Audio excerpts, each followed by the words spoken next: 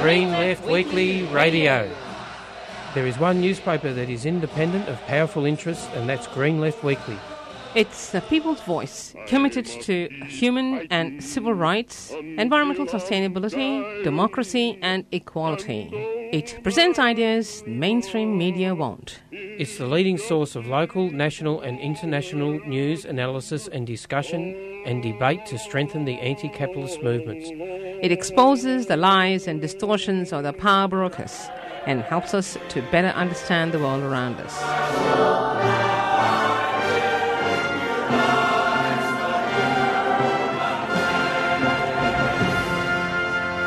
And good morning. Welcome to Green Left Radio on 3CR. What's going on? Hi. So today we, Jacob and Zane are in the studio this week. And actually before I give a kind of a preview of what we're going to be talking about this morning, I'd like to acknowledge that 3CR is being broadcast to you from the Wurundjeri land of the Kulin Nation. I'd like to pay our respect to elders past and present, and that this always was, always will be Aboriginal land, and that sovereignty has never... Okay, so in terms of the latest news from Green Left Weekly and around the headlines, actually one story I kind of want to start talking about is actually about recycling, because I think this is kind of an interesting topic that's quite overlooked, But basically, it was in the headlines as of on Thursday that recycling it will likely be dumped by councils nationwide as cloths blow out, and that's according to a government association. This comes from the fact that the many local councils in Queensland, including most notably the Ipswich City Council, which said that China's import ban on recycling and the rising level of contaminated or non-recyclable rubbish in yellow bins meant that it become too costly for the city to recycle. From now on, everything is going to be placed in yellow bins, which would go straight to landfill. And of course, more than half of the items being placed in Ipswich's yellow bins is unrecyclable waste, and the city's curbside collections have already been going to landfill for 4 weeks. At this point, though, it's only been Ipswich, but Brisbane, Logan and Gold Coast councils have so far ruled out going to suit, despite the headline I read earlier. But there is kind of an issue that local councils in New South Wales, including some in Sydney, are basically weeks away from abandoning their recycling schemes. What's been happening is the president of the local government, New South Wales, Linda Scott, it's reported in the ABC, said a number of councils were struggling to process recycling and funding was needed. And some alternatives that has been suggested has been seeking subsidies from the ratepayers to pay for the cost of recycling. But now, in terms of kind of like the backlash, residents in Ipswich have been quite alarmed by these kind of developments. With the Deputy Premier Jackie Trad said that Ipswich City Council has let down its ratepayers by throwing in the towel on what is an important service. And of course, Mr. Monahan from Ecolateral said Ipswich's council decision was a backward step and set a dangerous benchmark.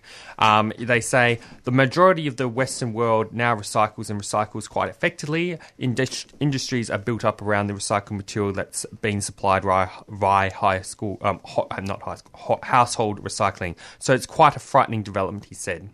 And of course, there's concerns that this could, the recent decisions by Ipswich could lead to a kind of domino effect from council to council. Before you know it, everyone will abandon it because it will be a case of, well, that's good enough for them. We can save some revenue, so it's good enough for us. So that's just a kind of bit of a summary, from this kind of troubling development around recycling. And, I kind of want to give a bit of my analysis on it. And I think one of the issues is the kind of lack of national kind of infrastructure to deal with the recycling plant. I mean, there was a kind of question raised in it appeared in the Whittlesea Leader around the lead candidate from this new party, the new party, Victorian Socialists, put up this idea that why don't we have to deal with, in light of this actual whole problem of China refusing to take the recycling from Australia, and of course that goes for a lot of other countries. Why don't we build a local recycling plant, publicly owned, and especially in a place like in the context of Victoria, in say South Morang, where it's dying for some infrastructure, proper jobs and programs. And I guess the other issue is recycling is in itself problematic because it's not particularly addressing the problems of production of goods under capitalism. In fact, there's no real pressure on a lot of companies who produce unsustainably, because a lot of these companies almost see recycling as kind of like an easy way out. That's right. And I think that the Chinese import ban is really in response to that, because it's just the cheap solution and has been for a couple of decades now. There's no pressure to recycle locally. You just chuck all your rubbish on a boat and send it to China and they'll deal with it. And I think China can't deal with that volume of waste. I think a lot of the recycling plants there were little sort of locally run things that were really polluting. Like when you burn plastic, it's real filthy stuff. And I think the Chinese authorities were also concerned about the cleanliness or the purity of imports. So one issue is people chucking out random rubbish and stuff in their recycling bin, and then that turns up and it's kind of a real pain in the ass to re-sort everything at the recycling plant. Yeah, and I guess another point I want to make is I also think going back to the article from this sort of question of recycling costs being trickled down to the ratepayer, I think is quite an outrageous idea. Especially since a lot of the waste, actually comes from the top end of town, from corporations who produce massive amounts of products that are essentially unsustainable, and we are expected to shoulder the cost of dealing with their rubbish. With essentially their rubbish. So I think that's or the idea that recycling should trickle down to the ratepayer, I think is ridiculous, and I think there has to be some alternative solution. Well, the other thing is my partner's from Germany, and going over there, you just see how simple it is. Their bottle system, pretty much all of their bottles are reused. They've either got plastic bottles that are a bit thicker than the ones that we've got here, and they've got a little bit of sort of frosting on them from where they've been used and used and used and used over and over again.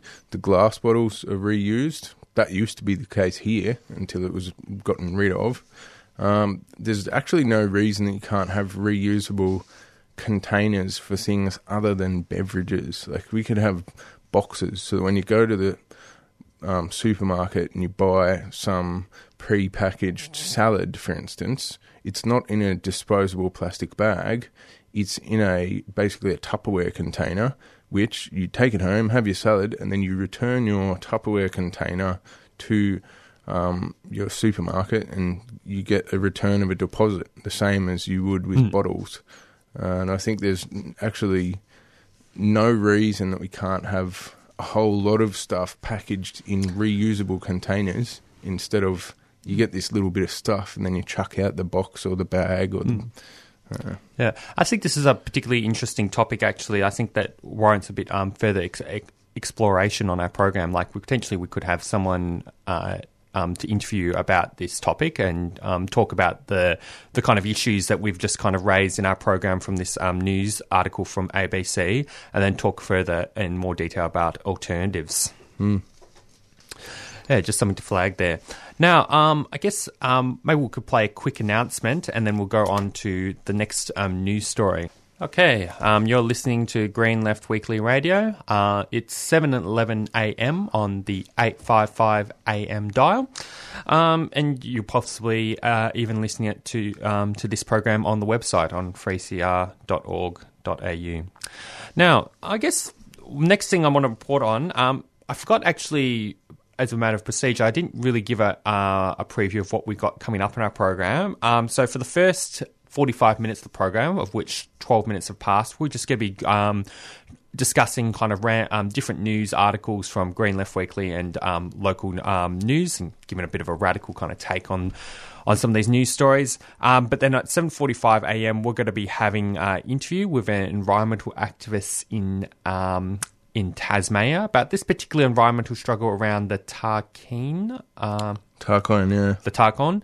And then at 8:10 a.m, we're going to be speaking to Dave Holmes from Australians for Kurdistan to talk about their Solidarity with Afrin organising meeting that's happening tonight, and give a bit of context for that. So that's what we got lined up for the program this week. Now, I want to move on to the next news story about the kind of big thing that's been in the headlines, is the Change the Rules campaign by the Australian Council of Trade Unions, ACTU. Maybe just to start from the beginning, on Tuesday there was a mass delegates meeting that attracted where delegates from or pretty much every trade union under the sun was invited to attend. And to give a bit of a report on it, from April 17th, more than 2,000 delegates from unions across Australia, came into and overwhelmingly supported statewide action on May 9th as part of the Change the Rules campaign. And as reporting here in Green Left Weekly, the April 17th meeting was one of the largest gatherings of unionists seen for some time, as delegates from a range of blue-collar and white-collar sectors filled the Melbourne Town Hall. And having been at the meeting myself, it was so massive that there was more than... They couldn't actually fit every delegate in the room, and so more than 200 delegates were turned away at the door because they couldn't fit them.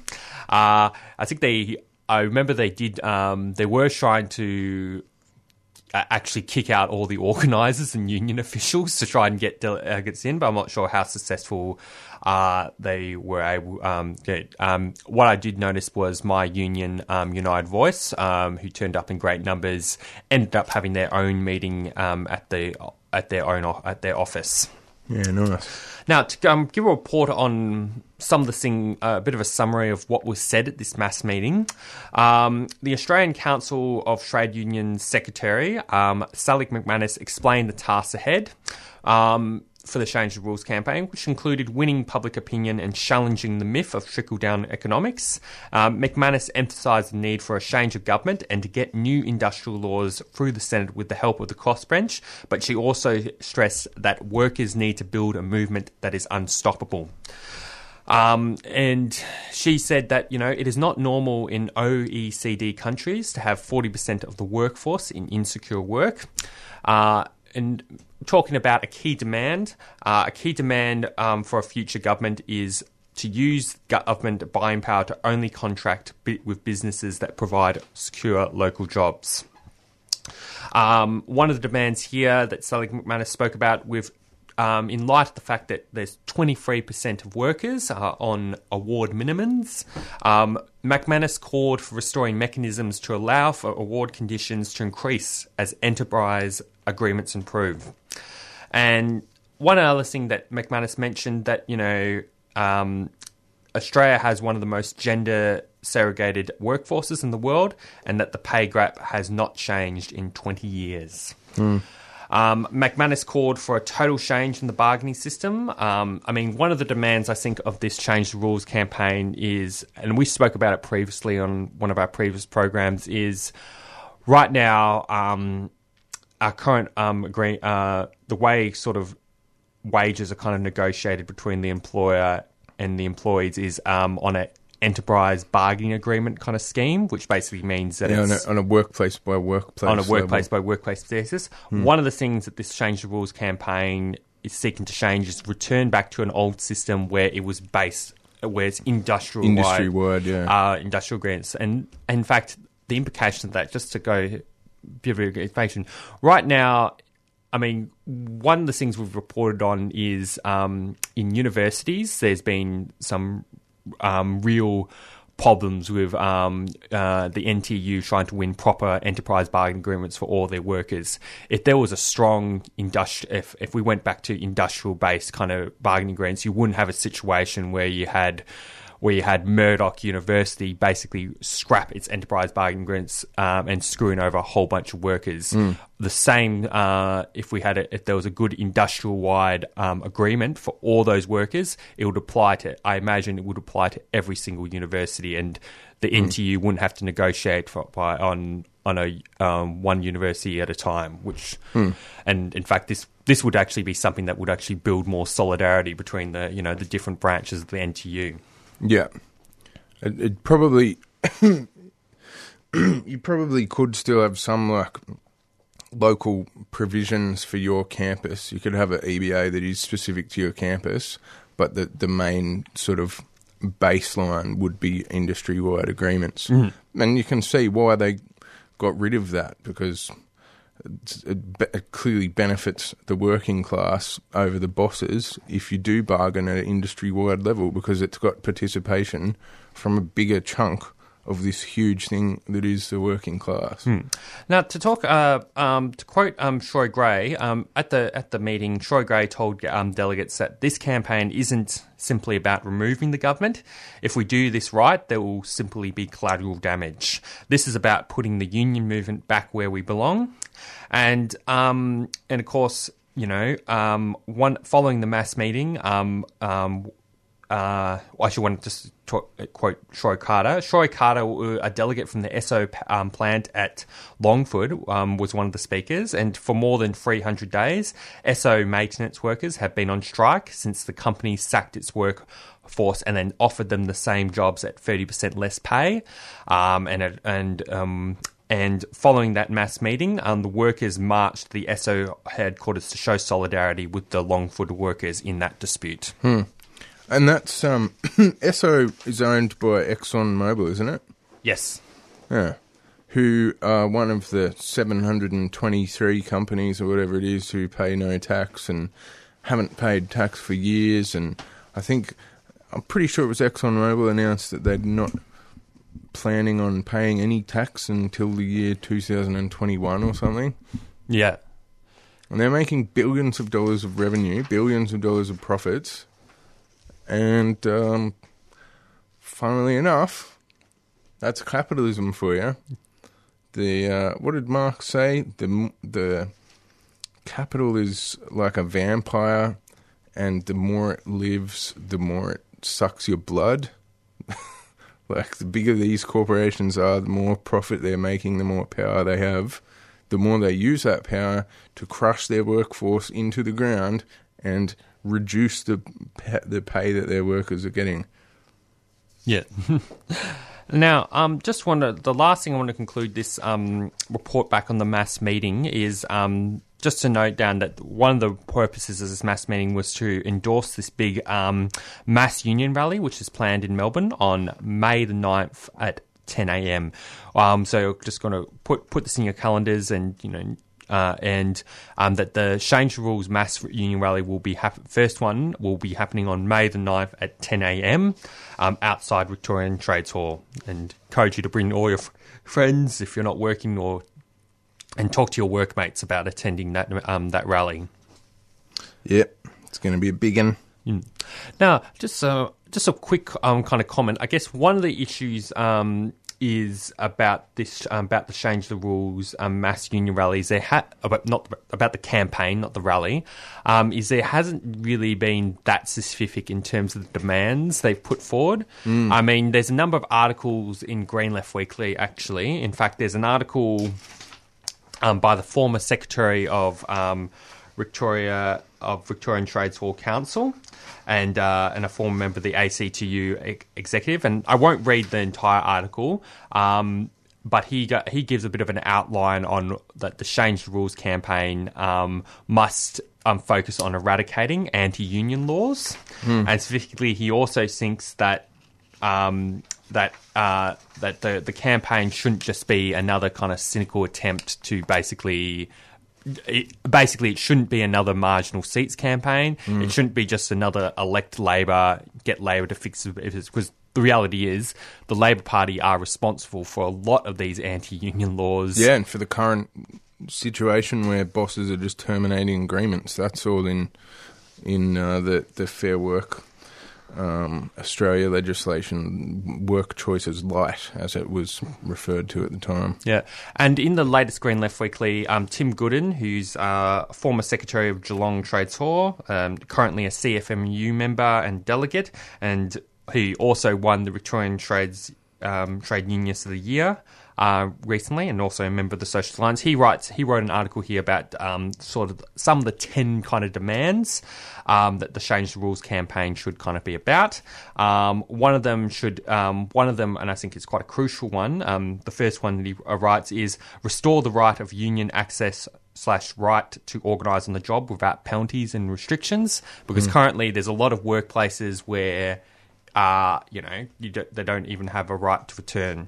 The right to entry, not the right to return, sorry. I'm just thinking of another completely different topic. Yes, Palestine. Yeah. All right, so those articles are all up online on the website and Green Left Weekly. And so, I think before we do move on, the one other thing is the right to strike, and that's something that hasn't been mentioned, and it's kind of a pretty crucial, sort of like, if you talk about changing the rules, well, the key way in which the rules are broken is that if you want to go on strike at the moment, workers have to jump through so many hoops. It is such a restrictive regime where you have to be in an EBA period, you have to give your employer 72 hours notice, you have to tick all these boxes and be wearing purple socks on a Thursday afternoon before you're allowed to go on strike. And even then, the Fair Work Ombudsman or the Fair Work Commission can stop your set of workers from going on strike, like happened with the rail workers. So I think the right to strike is such a crucial thing to be talking about right now, because really, surely that's the key rule that has to be changed. Workers and I think need to be able to withdraw their labour freely. I think one thing I've kind of observed, and this is what you mentioned before, Zane, is like when it comes on the media, Sally McManus has been kind of quizzed a bit on some of this stuff, and including some Conservative commentators said, "Oh yes, Sally McManus, what she wants is she wants to return back to the terrible days of the 1970s where workers went on strike regularly and it caused just rife and destruction to the economy." Yeah, and when the greatest proportion of wealth was going in the pockets of labour versus capital in Australia's history, when union density was at its highest. And I think, one thing I'll have to say is I think Sally McManus should own that and basically say we do want the right to strike. We do want to return to those days. And I think one of the other things, I think some of our listeners might also not realise about our industrial relations laws that technically, if I'm being correct, it is actually, under our current industrial relations, it is actually illegal for workers to go on strike in support of a particular cause that's not relevant to their industry. It is, and so if we want... I think it's Section 45D and 45E of the Trade Practices Act 19. So I think it might have been the Fraser government that brought that in. And it was all about basically the green bans and solidarity strikes. And a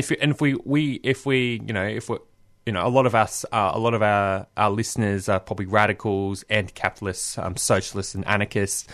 And if we want to have unions be the vehicle for social change, because in an ideal world we would have unions go on strike in support of refugees to make the demand that offshore detention camps be closed down.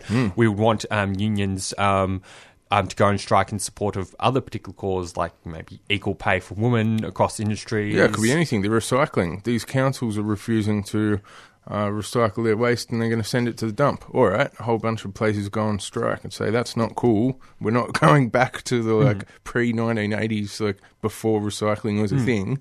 And when we go back to the marriage equality campaign, the Yes campaign, you can kind of see the pockets of how unions don't just play the role of advocating for workers and their interests. They also play the role of advocating for the community, because the reality is union members are members of the community. They're part of this community, and the current industrial laws actually actively prevent them from being able to play that role of standing up for the community and standing up for the oppressed. Yeah, I think if you look at an alternative sort of socialist society, and if you want to kind of protect against Stalinism or, a centralisation of power, it's crucial that unions are free to play that role as broader social guardians and a social voice, and not just be narrowly constrained to purely the economic interests of their workplace, and they're in this little kind of ring-fenced bubble where they're not allowed to think about or talk about or take action on anything else. I think in an alternative society, it's so important, the right to strike and the right to unions to take industrial action about a whole range of social issues. Okay, I think we've probably exhausted that topic quite a bit now, but we're definitely going to be in the future. I want to talk about it more. We'll definitely be discussing, we'll definitely make Green Left Radio give regular coverage and discussion and commentary on the Change Rules campaign, because this is going to be a very long-term kind of campaign that will probably, and that rally on May the 9th is not going to be the last. It'll probably be the first of many. Game on. You're listening to 3CR 855 on the AM dial, and it is 7:30, and this is Green Left Radio. I might just give just a quick news story just to highlight this. This is just something that came out like 5 to 6 hours ago, and I think this is quite important news. But this was reported in the ABC, and this is around Centrelink. But apparently Centrelink are threatening to charge interest on $900 million worth of welfare debts.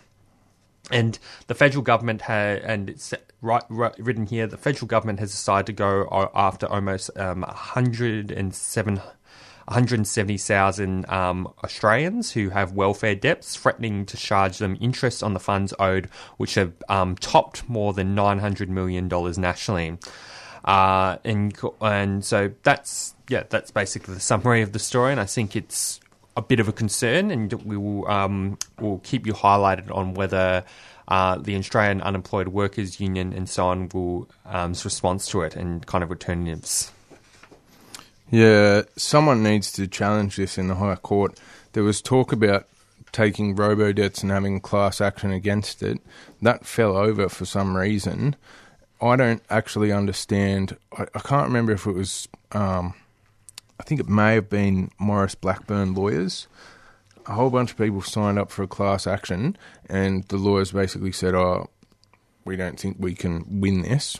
The government have got the power to do what they're doing. Recently, there was an article from the former head of the Administrative Appeals Tribunal, which is the body where if you're disputing a Centrelink debt, they're the body that looks at that. And this person said that the way that Centrelink are calculating these robo-debts is borderline fraud, and the onus is on the Commonwealth to be a model litigant, which means the Commonwealth, even though it has the power to kind of chase debts or whatever, it should still hold itself to a higher standard than, for example, corporations would be held to.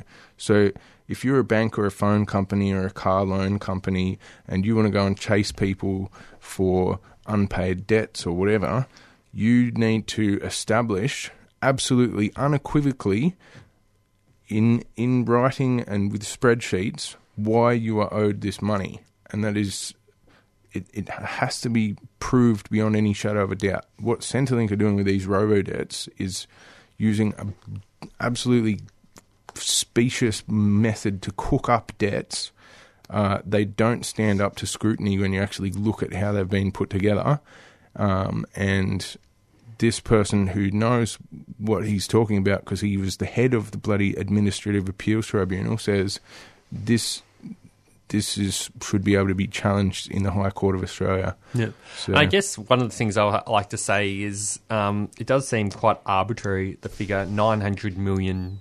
I mean, can they actually prove that these Australians who have welfare debts, it actually adds up to 900 million? I think 900 million is what their robo-debt fraud machine has cooked up.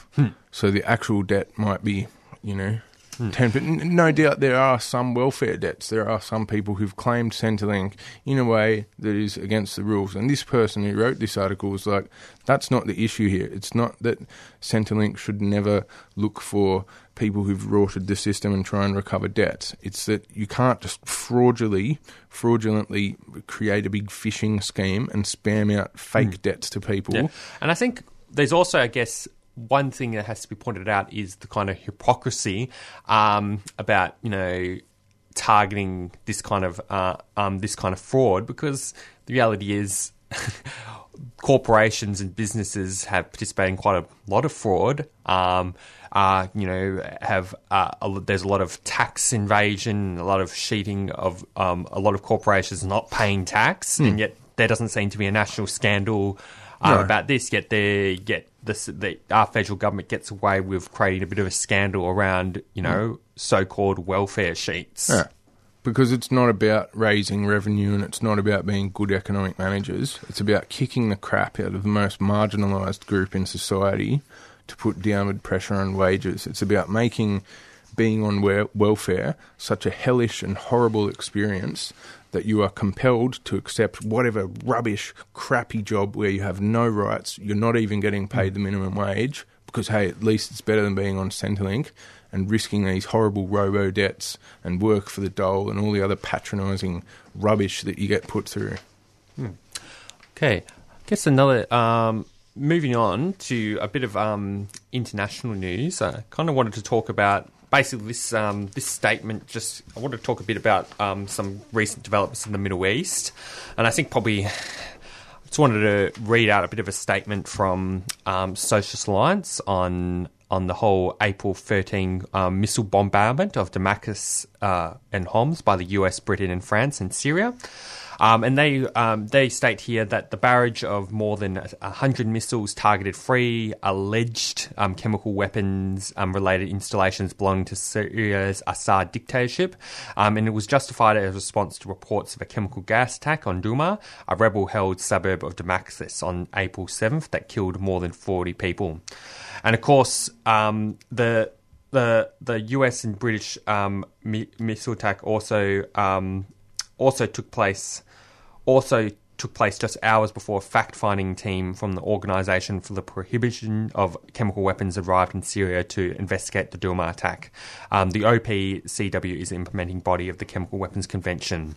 And one of the things about this attack is they state here that, this attack came without any UN or UN Security Council authorisation and without the authorisation of the parliaments of each of the governments involved in the attack. Because one of the things that should be rightly pointed out is whenever our countries go out to war, they pretty much do it without no consultation of the people involved in the governments. It's just the parliament just goes and launches right into war. And Socialist Alliance here also condemned the Australian Labor Party's opposition for giving bipartisan support for the irresponsible, illegal and imperialist aggression. And of course, their unprincipled response stands in stark contrast with that of British Labor leader Jeremy Corbyn, who condemned the attack as both wrong and misconceived. And in addition to that, the Socialist Alliance opposes the use of chemical weapons and recognises the brutal record of the Assad dictatorship against the people of Syria, including its use of banned chemical weapons. However, imperialist military intervention has not and cannot end the Syrian civil war and the terrible suffering of the Syrian people. In fact, the imperialist intervention and the intervention of other regional powers has greatly contributed to their deaths, suffering and displacement of millions in Syria. And so, basically the kind of statement just summarises, that we oppose imperialist military intervention in Syria, including the deployment of Australian forces to Syria in 2014. And, one of the issues of this is that it proves that Australia has time and time again been drawn into imperialist interventions abroad because of its war alliance with the US. And I think we need to make the kind of demand that we break that kind of alliance with the war alliance with the US. We can't just keep towing behind whatever the US does, especially as Trump could, bring us into World War III with some of his recent moves. And the appointment of John Bolton as the National Security Advisor, he's a total warmonger. Yeah, that's a long-standing demand, and it's an important one.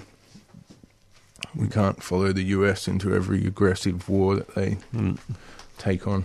Yeah, I guess just one thing to kind of comment about Syria is when I read the news last week, it was almost interesting because it almost appeared like we'll go to... I mean, there was a lot of fear on social media that, we're going to be plunged into World War III. But does seem to be a bit weird, and there does seem to be lots of conflicting reports, and whatever I might say might not be completely correct. But what's interesting is it's clear that that almost what the Trump administration kind of did with its bombings was almost like grandstanding in a way and not actually a serious act of aggression. In fact, I've heard reports that they actually reported that they told whatever Russian troops or things were stationed to move out of the way, and so at this point, it's it doesn't seem like we're going to be in World War III anytime soon. Although if any kind of sign of war was going to break out, we would be very committed at 3CR to opposing the war and opposing any Australian involvement in the war in our own country. So that's just a bit of a comment there, but there's still lots of complex dynamics, happening around international relations, especially when you're also examining the complex dynamics of the Syrian civil war and so on.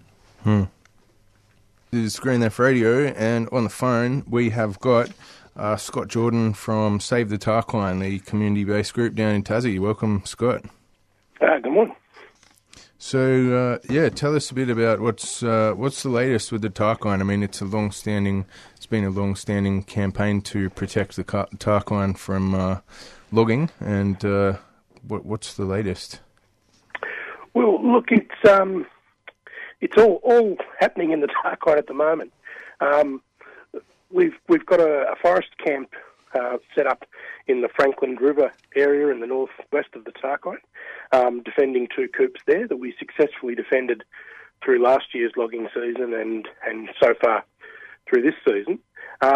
But while we're there, the loggers have moved out to other parts of the Tarkine, and so right at the moment we've got logging happening around the Pieman River in the southern end of the Tarkine, and we've got logging happening around the Rapid River in the north area of the Tarkine. And so along with partners, Bob Brown Foundation and conservationists from the general community, we've been holding those camps, and we've been running protest days to go out and walk onto some of those logging coops, particularly the Rapid River area, where a group of volunteers, 20 volunteers in fact, walked on and stopped work yesterday in one of those coops in the Rapid River area.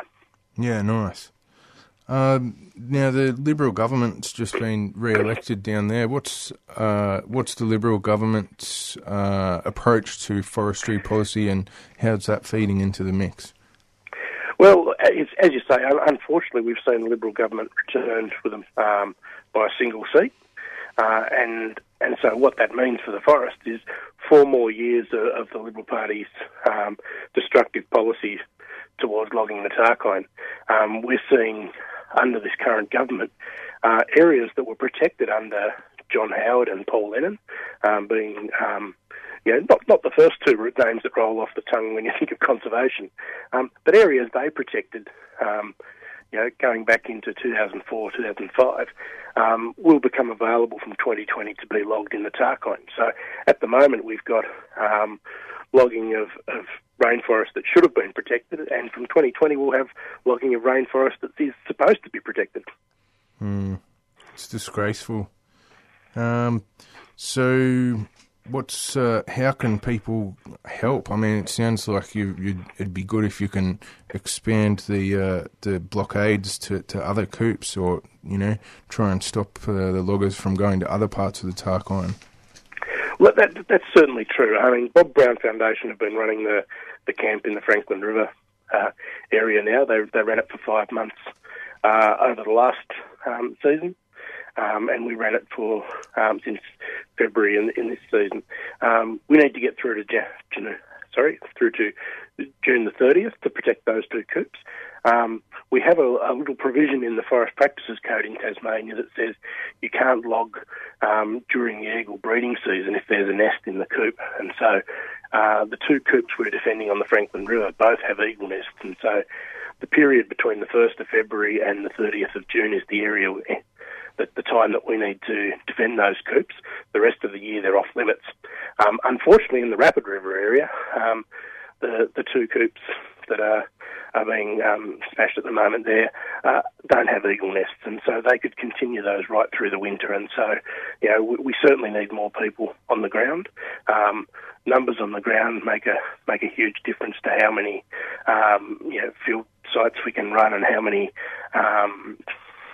sort of actions we can take, but also, and for those that can't get down, you can certainly help by joining organisations like Bob Brown Foundation or Save the Tarkine and donating to those groups. Or certainly in Melbourne, we actually have the amazing Emma Wasson, based with the Bob Brown Foundation, right in the heart of Melbourne, and she's running activities through the Melbourne area to try and bring attention on a national scale to what's happening in the Tarkine.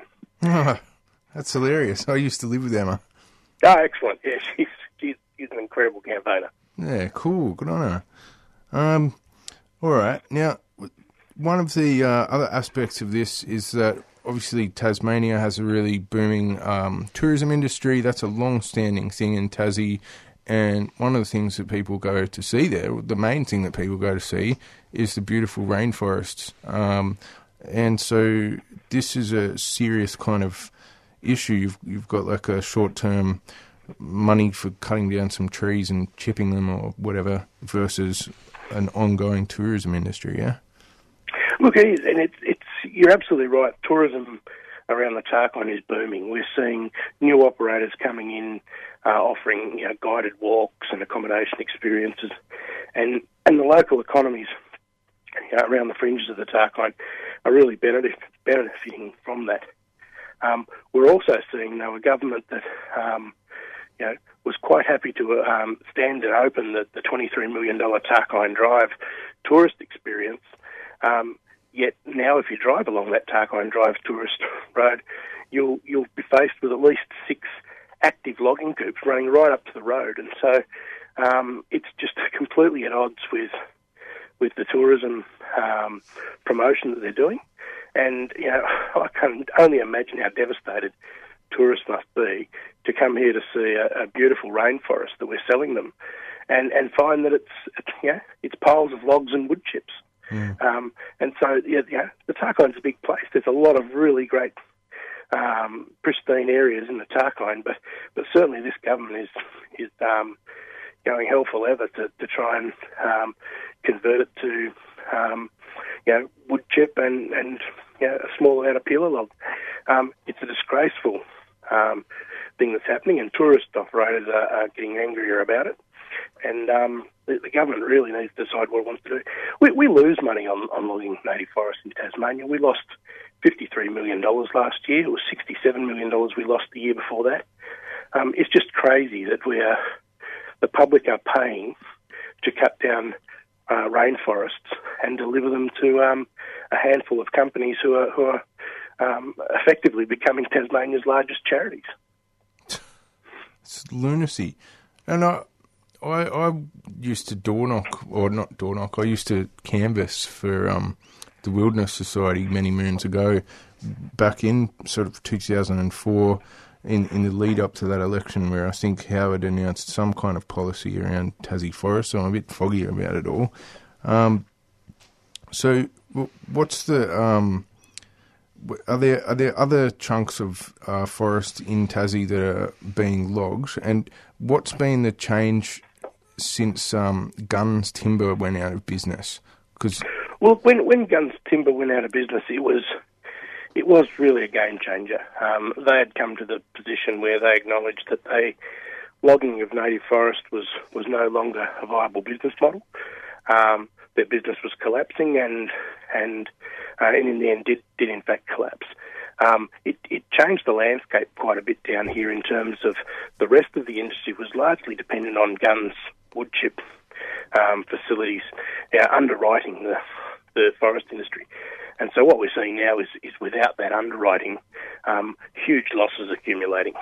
And what it meant for some of the other players in the market was that they just were no longer viable. And so a lot of them chose to exit, and they were given some government assistance to leave the industry, in a way that meant they didn't lose their house. But unfortunately, the Liberals' plan was, we're going to ignore economics and we're going to ignore the market and what they're telling us, and we're going to come in and we're going to pay those people to re-enter the industry, and we're going to pay them to log timber that they just can't possibly,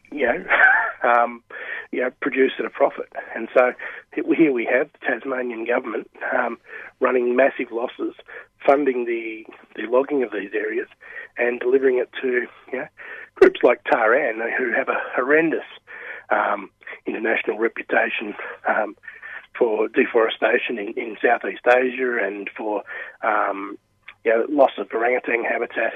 Taran was coaxed to come to Tasmania and set up an operation and given a massive subsidy, and are currently getting logs delivered to their front door at a fraction of the cost of harvesting them. It's just obscene what is happening. Far out. So long term, how can we kind of permanently change this? What's the kind of long term game plan to secure the Tarquine and all the other old growth in Tassie? Well, look, the plan is that we just need to progressively get louder and louder. We have seen in the past, whether it was through the John Howard, Paul Lennon forest deal in 2004 or previous iterations, that when this issue gets loud enough, the politics will move around it to try and address the issue. Now, it's often progressive. It's not one magic wand that fixes all of it, but certainly, we've got to raise the tempo of this campaign and make sure that across the nation it's becoming a word that people associate with forest conflict and with a need for government to step in and remedy the situation that's currently happening. And so certainly in Tasmania we're working very hard to make that happen, and with Emma based in Melbourne there, we're working hard to bring up a groundswell of supporting in Melbourne, but we really need people across the country to stand up, and much like many years ago with the Franklin dispute, when people around the country stood up, then the federal and state government had to act. Yeah, sweet. All right, well, keep fighting a good fight, and we'll keep an eye out here in Melbourne, and look for ways to support the campaign. All right, thank you very much. Wicked. All right, thanks. Scott Jordan there from Save the Tarquine, talking about the ongoing community campaign to stop heavily government subsidised logging of the old growth forest there, which is disgraceful and disgusting. All right, you're on Green Left Radio. We'll just have a quick announcement, and then coming up shortly, we'll have the activist calendar. Okay, so the first event that's happening tonight, which we're going to be talking about in greater detail with Dave Holmes from AFK, is the emergency organising meeting, Solidarity with AFREN. On this open organising meeting, we'll discuss what we can do next in the next weeks and months to spotlight Turkey's invasion and ethnic cleansing of AFREN and put pressure on the Australian government to break its shameful silence on the issue. That's happening at the Multicultural Hub tonight in the Purple Room on 506 Elizabeth Street in the city, opposite Victoria Markets, and it's sponsored by Australians for Kurdistan, Kurdish Democratic Community Centre and Kurdish Women's League. There'll be a rally, Break the Silence, on climate change on April the 22nd, Sunday, and they'll be at 1pm at the O'Donnell Gardens at St Kilda, and it's organised by Friends of the Earth. On next Monday, there'll be a forum on changing the rules for refugees. That'll be happening at 6:30pm at the ANMF at the 535 Elizabeth Street in the city. Change the rules for refugees. Yep. Nice. So just to give a bit of context to the forum, Refugee Action Collective has called this forum, and they've invited a number of Victorian trade union speakers, etc., to have this kind of discussion of linking the Change the Rules campaign to around refugee rights. Nice. Victorian Trades Hall have, ever since the Siege of Matters, have actually sponsored some support for the refugee rights campaign. I like it. Good to see. There is going to be another film screening of Stop Adani, A Mighty Force on April the 29th, and this is going to be happening, organised by the Jewish Ecological Coalition, and this is going to be happening at 7pm Sunday, April the 29th at 55A Blessington Street, St Kilda. The next event will be a film night, a May Day film night on Tuesday, May the 1st at 7pm at the Democratis Workers Club at 583 High Street in Northcote. And Thursday, May the 30th, there'll be the May Day Rafe Lane at 5pm at the 8-hour monument opposite Trades Hall. There will also be a May Day multicultural event at Thursday, the May the 3rd at 6pm at the Trades Hall bar. And then now the big event on Sunday, the May the 6th, will be the big May Day March with music from 11am, march at 1pm at the Trades Hall, which is at the Trades Hall on Lygon Street in Carlton South. And then 3 days after that, there's the big Change the Rules rally. Yep.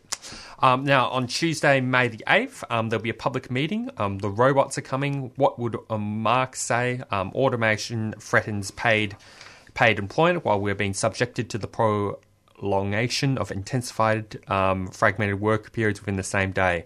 And that will feature Humphrey McQueen, Canberra-based historian, and they'll be at 7pm at the New International Bookshop at 54 Victorian Street in Carlton South. On Wednesday, 9th, there'll be obviously the Change the Rules rally. They'll be at 10am outside Trades Hall at Lygon Street, and it's organised by Victorian Trades Hall Council. On Saturday, May the 12th, there'll be the Victorian Socialist campaign launch at the Grace Darling Hotel at 7pm, which is sort of in walking distance of this studio. There'll be a big Stop Adani Rise Up Northern event at 7pm at the United Church, and they'll be happening at Friday, May the 18th at 7pm. And then there'll be the big Palestinian rally, 70 years commemorating 70 years of Nakba. That'll be at May 19th at 12 noon at State Library, and it's organised by Solidarity for Palestine. And then there'll be an art exhibition, War Never Again, features the works of a lot of different artists, but it'll be opened up by Rod Contact, who will open up the exhibition, and that is at 3pm at the Step Arts Gallery at 62 Lygon Street in Carlton. And all proceeds from the exhibition will be donated to ACAN and MAPA to support the vital work they've been doing to ban nuclear weapons and promote peace. And it's Saturday, June the 2nd, there'll be the Big Red Book Fair in 2018, and they'll be at the New International Bookshop, 54 Victoria Street in Carlton South. And the last event I want to highlight here will be the annual Green Left Weekly Comedy Debate. Debating the topic, will Trump tweet us into oblivion, with Rod Contact being the master of ceremonies, and that will be happening at Saturday, June the 16th at 6:30pm at the Brunswick Town Hall. Yeah, sick. There was one other thing too. Where is it? I'm looking at my inbox. 29th of April, 10 a.m. till 2 p.m. There's the really, really free market in Preston. It's at the J.S. Gray Reserve. So you can look that up on Facebook. No money, barter or trade. So a bit of a little foray into the anarchist gift economy there, if you want to go get amongst it. Hey, we got Dave Holmes on the phone from Australians for Kurdistan.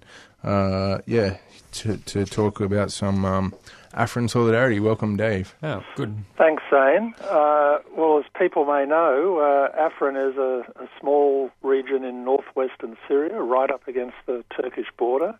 And on January 20 this year, it was invaded by Turkey, and it's now occupied by Turkey and their Islamist proxies.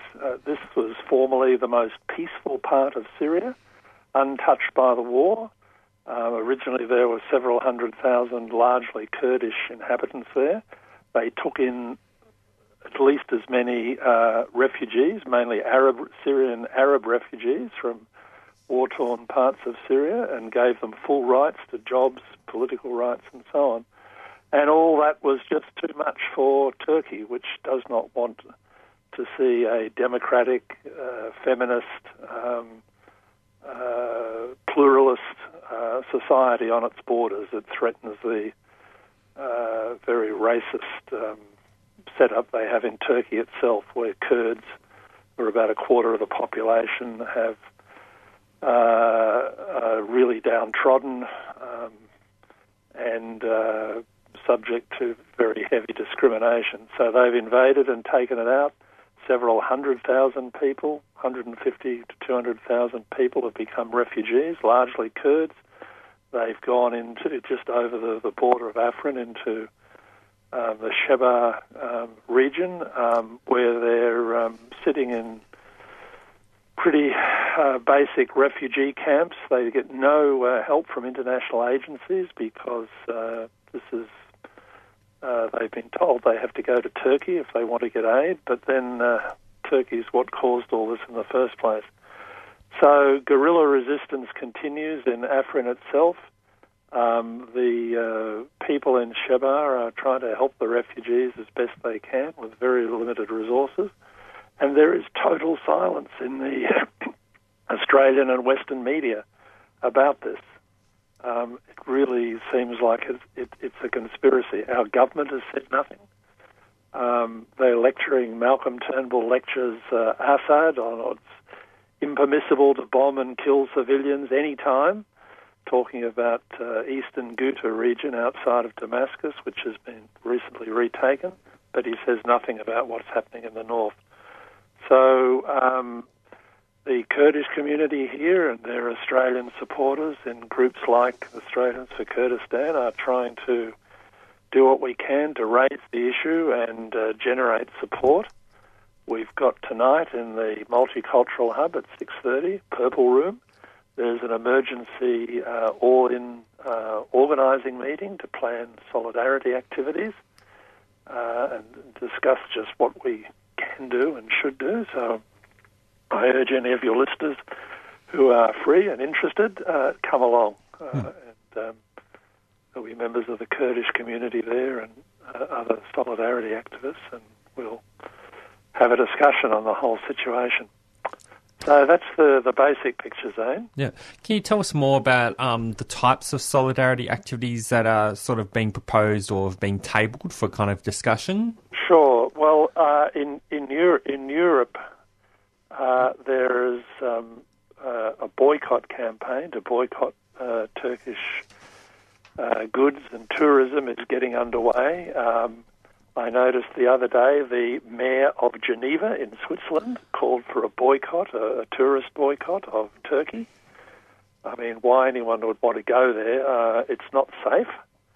And a large part of the country in the Kurdish majority southeast is basically under a form of military rule.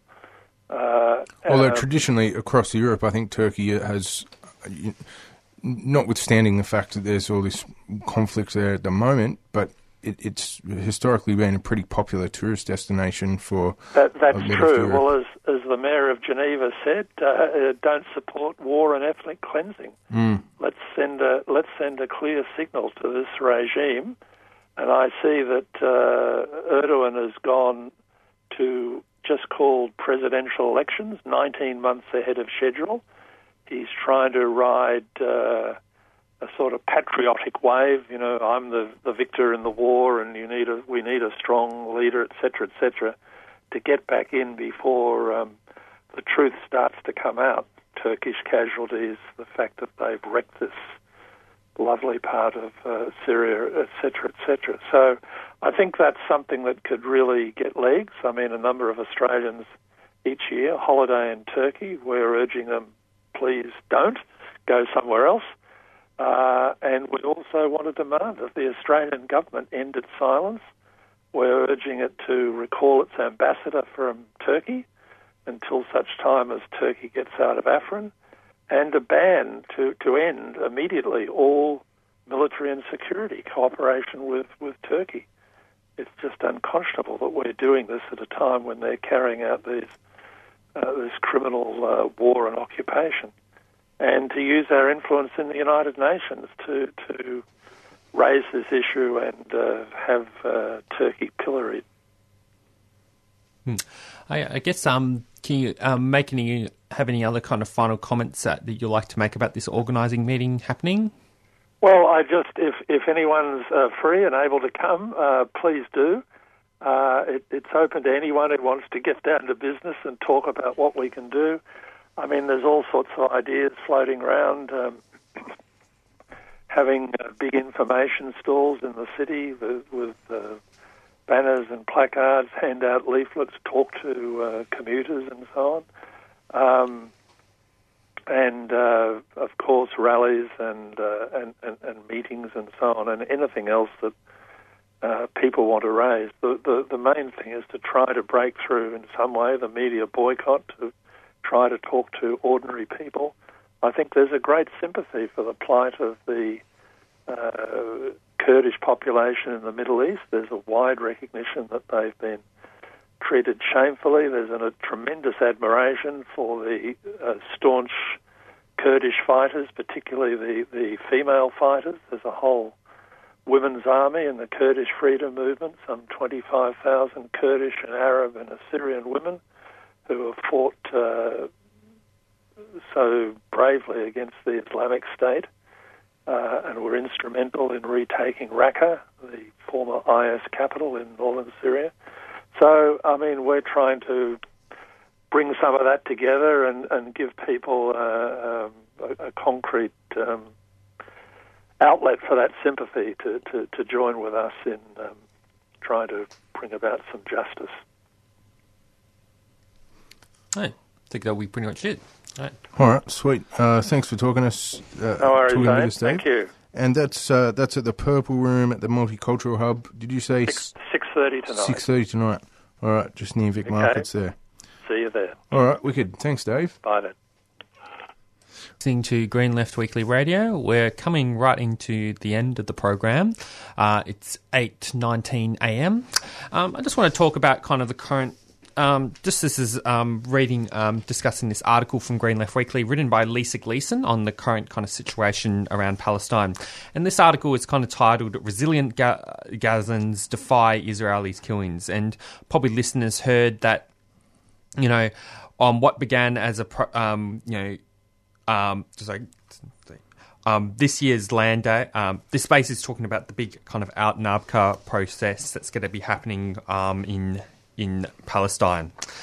And this kind of began as a protest in 1976 after a rash of land confiscations by Israel, and was met by Israel with the killing of 6 unarmed Palestinians.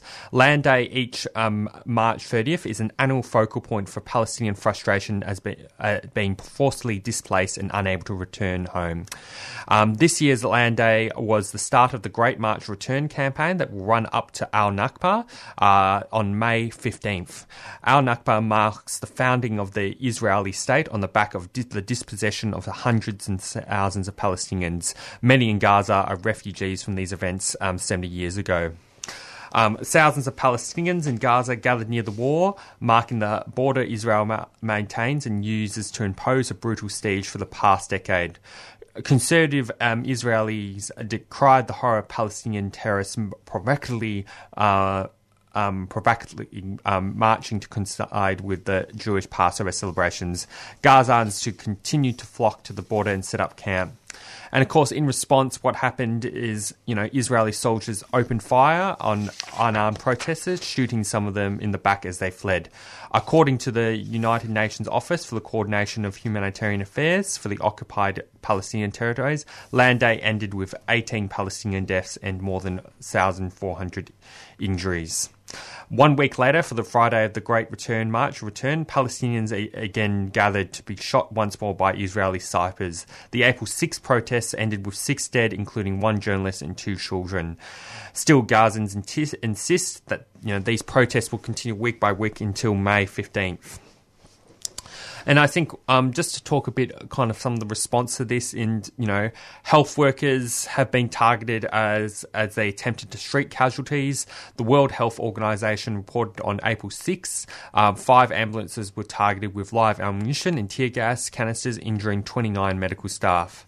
Such illegal behaviour prompted the International Criminal Court to remind all parties that violence directed at civilians is a crime. But of course, one of the issues is here between this sort of conflict is that the mainstream media have been reporting on these events as clashes between Israelis and Palestinians, all but ignoring, as Lisa Gleeson writes here, the illegality of Israelis' completely disproportionate response. Clashes implies a more or less and fair fight between equals, not the calculated slaughter of civilians. Across the border. And snipering across the border. Yes. At people in their own country. And of course, the fact that Israeli forces fired on a captive population with live ammunition, also delivering tear gas via drones, have passed largely without comment in the West. Instead, some media outlets have highlighted the Israeli claim that only infiltrators trying to breach the border between Gaza and Israel were fired upon in a justified act to defend Israeli's borders.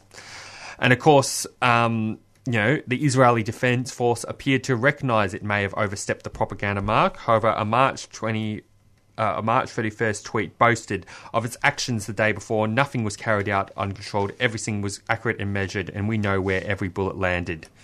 And sort of just now talking about kind of the international response, discussing in Australia, emergency protests took place in several cities against Israelis' killings, despite almost total silence from our politicians about the situation in Gaza. Greens leader Richard Di Natale's statement encouraging the government to break its silence on Israel's actions were welcome, but no other leader or MP has said anything. Foreign Minister Julie Bishop has been silent. And I guess a clear kind of counter-state example was shown in Britain, where opposition Labour leader Jeremy Corbyn issued a statement read out at pro-Palestinian protests on April 7th that, described Israelis' killings as an outrage and insisted the silence from international powers must end. And then Corbyn noted that the majority of the people of the Gaza Strip are stateless refugees, subject to a decade-long blockade and the denial of basic human and political rights. More than 2/3 are reliant on humanitarian assistance, with limited access to the most basic amenities such as water and electricity. And of course, that they have a right to protest against their appalling conditions and their continuing blockade and occupation of Palestinian land, and in support of their right to return to their homes and their right to self-determination. So that's just a bit of a summary in the article written by Lisa Gleason about the kind of current situation. And I just want to remind you that there'll be a big, it's all in the lead up to this big, massive protest on May the 15th, which will be happening all around the country or all around the world. And the one in Melbourne will be happening on May the 19th at 12 p.m. at the State Library. Word. Right. So I just want to. We're getting low on time, but I did get there was a bit of a news story. Actually, I just wanted to. I've got to find it quickly. But this is just relating to Cuba. But apparently, Cuba has picked a new president. Yes. Who the name of which I'm just trying to get. Yeah, I think Raul Castro has stood down, and the new president of Cuba is a 57-year-old, another bloke, unfortunately. I mean, I think Cuba has got one of the most, one of the best sort of levels of gender equality in its parliament of any government in the world. But once again, it's a male, which is, would have been maybe nice if a woman could have been president of Cuba. But yeah, this guy I've heard is a engineer. And his name is Miguel Diaz-Canel. And he is going to be succeeding Raul Castro as the president of Cuba. So we're in for some interesting times, I think. And also he, just like the Castros before him, he is a committed anti-capitalist and anti-imperialist. And it's basically, he was sort of quoted as saying that capitalism won't be restored in Cuba, if I'm paraphrasing him correctly. Which will no doubt result in plenty of the Murdoch media saying, oh, well, now that the Castro brothers are out of the way, capitalism is going to be coming back any moment now in Cuba. All right, well, in the very near future, in about 20 seconds or so, I'm going to chuck on the outro. And you know what that means? Beyond Zero Emissions are going to bustle into this studio and set up and hit you with another wicked half hour of coverage on renewable energy and climate change and cool stuff. So stick around. This has been Green Left Radio. You are still tuned to Melbourne's most rad radio station, 3CR. I've been Zane. Jacob's been Jacob. It's been real. Yeah. Thanks for having us. Yeah, thank you very much. And we'll catch you again next week.